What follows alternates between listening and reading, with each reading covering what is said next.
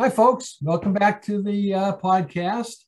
I'd like to give a traditional shout out to Jeff Devereaux for the work that Jeff continues to do and helping me connect with people and supporting the podcast. And today in our virtual studio, we've got Monica Munir. And Monica has been working in the area of helping veterans transition for literally the last 10 years or so. She's founder of an organization called Transition Services of America. Get that right. But she can tell us a whole lot more about herself than I can. So if you would, Monica, tell us a little bit about yourself. Hello, thank you for having me. My name is Monica Munir. I am actually a Army veteran. I was in the reserves, active duty, and National Guard. So I kind of did a little bit of everything. Got out in 2002 because of a back injury. So I'm also a disabled veteran. And I noticed that Michigan needed help with the veterans because we're not a veteran-friendly state. And that's where all of this kind of exploded, I guess you could say. So it became my passion to help other veterans because of what I was going through with the VA and getting my disability and stuff. Other than that, I'm also a marriage and family therapist. I specialize in the military and veterans with their families with PTSD or substance abuse. And I also have a degree in Homeland Security and a master's in organizational leadership. So I'm kind of well-rounded, I guess you could say. Yeah, that's great. Yep. So tell us a little bit about what are the kinds of, I obviously keep everything confidential, but what are the kinds of services and support you do provide to veterans? What are some of the things you do?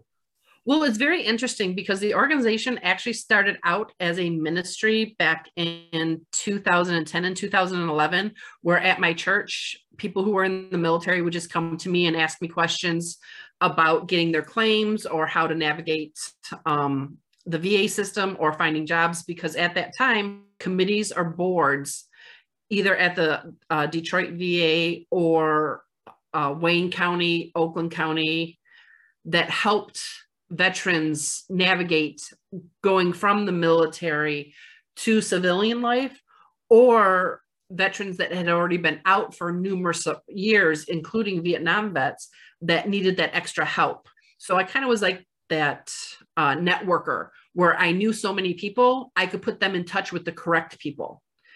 So people just kept coming up to me and saying, you know what, you should do this for a living. And at that time, I actually was going through cancer. So I decided it kind of wasn't a good time to start a business.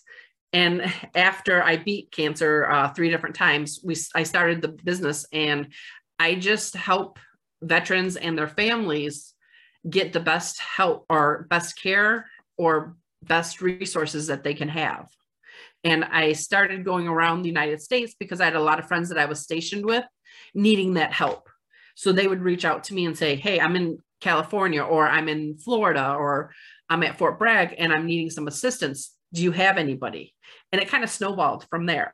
And then while I was going through cancer treatments, I couldn't do like Homeland Security and business aspect. So I went into the mental health field because I can do that more one-on-one. Mm-hmm. So not only do I do like the networking and helping people connect with the right resources, I now can provide even a deeper service to not only the families, but the veterans that have the issues communicating or the PTSD or any type of mental health issues. It might just be frustration because they can't find a job and they're so used to being the soldier or the sailor or the airman. It's a hard transition. I had an extremely hard time going from military to civilian life because you don't have that sense of family. You don't have that structure in civilian life like you did in the military. So I kept going through job after job after job until finally it's like, okay, I need to start my own business so I have the structure so I can help others find what they need. It's really nice to hear you say that and acknowledge that. And really, that's what the whole idea of this podcast is, and the work that I'm doing is trying, and specifically what I work on is helping veterans make the transition in terms of their career and thinking about their career and career prospects a little differently. Yeah, it was funny because while I was going through school for Homeland Security and my business master's, I actually helped what field or what degree they should be in or what their passion was and help them direct that way. That way they found that sense of their passion and what they wanted to do. And it made it so much easier for them to transition. Absolutely. It's kind of makes all the difference in the world if you got a sense of where you're going and what you're trying to accomplish. Are you part of like the VA or? I don't work directly for the VA, but I am the veteran, basically like a veteran navigator where I sit on many different committees at the VA as the veteran for a voice. Like the women's clinic, I'm the only veteran there. A couple of the main health clinics, I'm the only veteran there. So they get a veteran's perspective. And because of what I do with this business, a lot of veterans will voice their concerns or their frustrations. So I take it back to the committees. I'm like, okay, this is what we need to change to help our veterans so that they want to come to the VA or so that they get better care. Because at the Detroit VA, I had the best care possible. But when I had to do inpatient chemotherapy at the Ann Arbor, I actually had to get senators involved to get that care. Wow. So I knew the senators personally, so I had those resources underneath my belt. What about those veterans that don't have those resources? And they actually give up and they're like, okay, I can't do this. And who knows what happens to them because they fall between the cracks. And they served our country. They fought in wars. They shouldn't be falling through the cracks. They should have the best care possible. Well, bless your heart for doing what you're doing. That's really important and really good. And there's you don't charge veterans for what you do. There's no fee for them, or is there? Right now, no. It's just me doing it as as a startup or nonprofit, I guess you could say. I will be doing fundraisers because I don't want that burden on the veterans. But if I do see them for like mental health reasons, if they have insurance, we do bill their insurance. Okay. And I belong to a company, and I bill through that company, not through my nonprofit, because I'm still in the limited stage for my license. So I personally can't do the billing. So we go through that organization. Gotcha. Okay. But do you handle it however makes sense? And exactly. Bill somebody, you're going to work with their insurance company and stuff. Right. Because I don't want the veterans to have to pay anything. Yeah, absolutely. Wonderful. And I'm assuming this is a given, but I want to be able to include your contact information on this podcast. And so if someone wants to reach out to you, we're going to have that information out there for them to get. Of course. Okay. What kinds of recommendations? I know it's a really general question, and so many things that you deal with.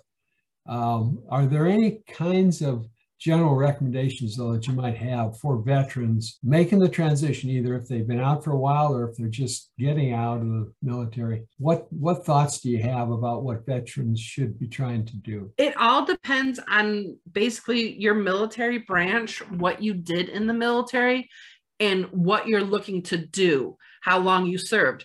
Because somebody that, let's say, did communications in the military but retired, they'll get the retirement pay. From what I understand now, as you're going through like the out processes, you automatically go through the VA for disability claims. So that's already started. And then if they need a job, they can contact me and I can put them in touch with different people that help just veterans find jobs, or different organizations that have just veterans departments. Like a lot of people don't realize the Goodwill, the Salvation Army, the Red Cross actually has a department for veterans. Michigan Unemployment has a department that if you're a veteran, you go to and you only work with that veteran specialization, because a lot of companies are looking for only veterans. That's interesting. That's good. So it kind of streamlines it. Yeah. Okay. That's great. And of course, being a veteran, you have a lot more resources. If you need help with housing, or if you need help paying a bill, we have different funds and that kind of stuff that we can put you in touch with to help. So I can't say per se what I can do, because it's a case by case situation. Plus, it always depends on what state you're in, because California states are different than Michigan state. Sure.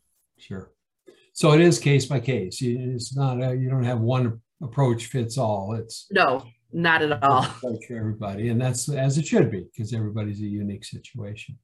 Exactly. Well, listen, I hope that we get an opportunity to even talk more informally and all, because there's a lot of things you're hitting that I want to expand, explore further with you. Of course. But are there any final thoughts you have about things that you want to leave with our listening audience?